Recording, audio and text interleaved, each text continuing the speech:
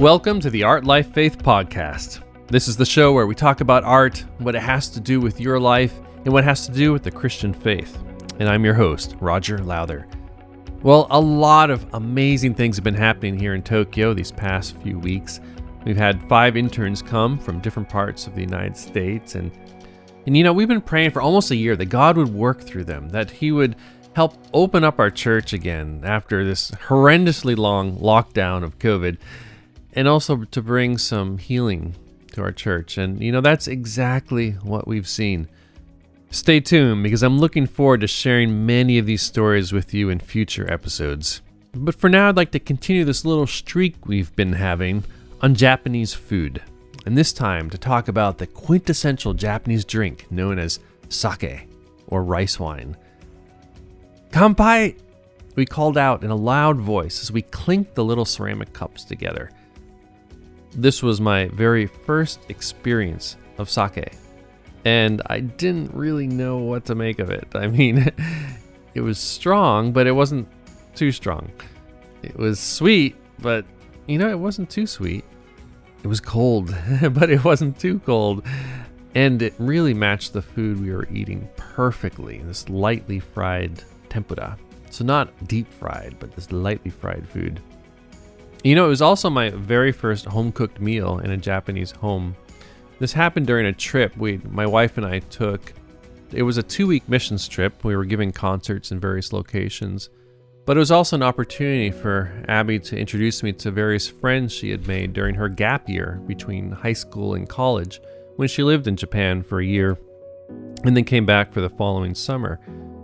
And so we were in this home, this family that knew her really well from when she lived here, and they just welcomed us in such a way. They served us tempura and rice and soup and grated Japanese radish, more than we could eat in many meals. And of course, along with it, there was this huge bottle of sake. Definitely enough for sharing.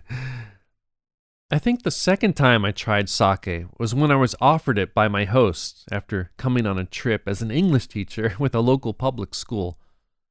The teacher, my host, really wanted me to try amazake, a sweet rice wine that was really famous in that region. And as a good missionary, you're supposed to accept and eat or drink whatever you're offered. So in this case too, I've never tasted anything like it. It was kind of had the consistency of drinkable yogurt or perhaps even a milkshake. It was pure white with particles of rice in it that reminded me of snow. Other times, I remember being served sake by my hosts after various concerts I gave, or by friends as we sat outside having a picnic under the cherry trees during the peak of cherry blossom viewing season. Every time, sake was a big part of their hospitality. I find it fascinating that the fermented and distilled drinks of each area match so well with that region of the world. It matches the raw materials that can grow there and also the yeast that can grow in that climate.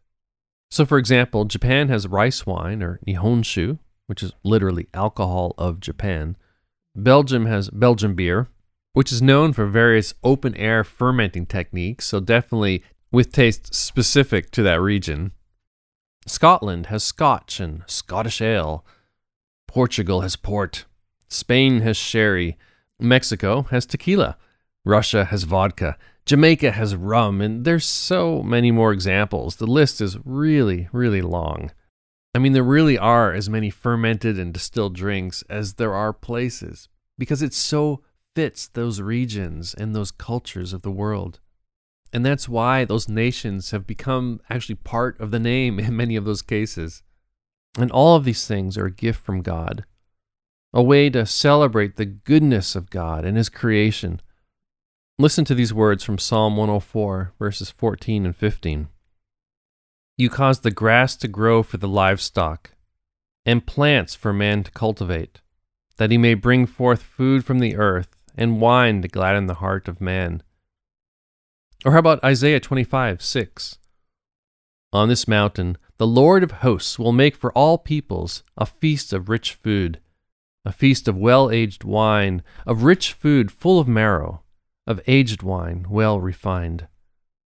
Or consider Matthew 26:29, when Jesus promises to drink wine with his disciples in heaven. I tell you, I will not drink from this fruit of the vine from now on until that day when I drink it new with you in my Father's kingdom. One of the earliest heresies of Gnosticism taught that the body and the material things of this world didn't matter.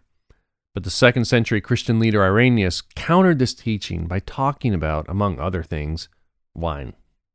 He wrote, "The days will come when vines come up, each with 10,000 branches, and on each branch 10,000 twigs, and on each twig 10,000 shoots, and on each shoot 10,000 grapes. And each grape, when pressed, will give 25 measures of wine. And when one of the saints picks a cluster, another will shout, 'I'm a better cluster, pick me, bless the Lord through me.'" Irenaeus lived in the south of France where grapes and wine were plentiful. But I'm certain that if he lived in Japan, he would have described the wonders of heaven through sake instead. When we gather together at the table of heaven, there will not only be wine, but all the fermented drinks of this world. And among them, sake will have its place, with plenty of big bottles to be shared with the whole multitude of heaven. Okay, but there's more to it than this. Maybe you haven't thought about this way before, but sake tells the gospel story. It's true, it really does. Fermentation, okay, look at it like this way. Fermentation is about disintegration. Okay, the yeast eat away at the sugars in the grains. They digest them until they're gone, but through this suffering of the grains, through this disintegration, the drink tastes better, is better for you, and it lasts forever. And at the end, there's more yeast than when you first started, so you can make more and more of it. So disintegration and death turns into abundance and flourishing and life. After the death of my mother last year, I was cleaning out her house and found a bottle of wine that had been hidden in the cool of the basement for decades. Okay. No year was listed, but it very well could have been from her honeymoon since she only bought alcohol for the most special occasions. I considered drinking it, but wondered, was it toxic? Would it kill me? Was it even possible to eat or drink something older than me? So carefully, I opened the bottle, poured some in a glass, and tentatively lifted the liquid to my mouth, ready to spit it out in an instant. And man, it was good. So I swallowed. After all these years, the wine was not only good, but I'm sure that it was even better than it was first made. By the way, I also found a bottle of Coca-Cola in the basement. It also didn't have a date, but I recognized it from a trip our family had taken to the Caribbean almost 40 years before. So I tried to drink that one as well, but I'm afraid it didn't age quite so well. I was sharing this story recently at one of our gatherings with a woman who's not yet a Christian, and she told me that she was really moved by the story. But you know what I find really moving is the fact that Jesus' first miracle was to turn water into wine. Fresh spring water became a well-aged drink. Jesus chose to use this symbolism at a wedding to show how he's remaking all the disintegration of this world, to make it better than it was before. Jesus gives every nation on this planet this miraculous pointer to the kingdom of heaven. And I look forward to that day when, in the greatest of all feasts, Jesus will prepare for us the best Nihonshu, the best sake, in quality and quantity far beyond our wildest imaginations.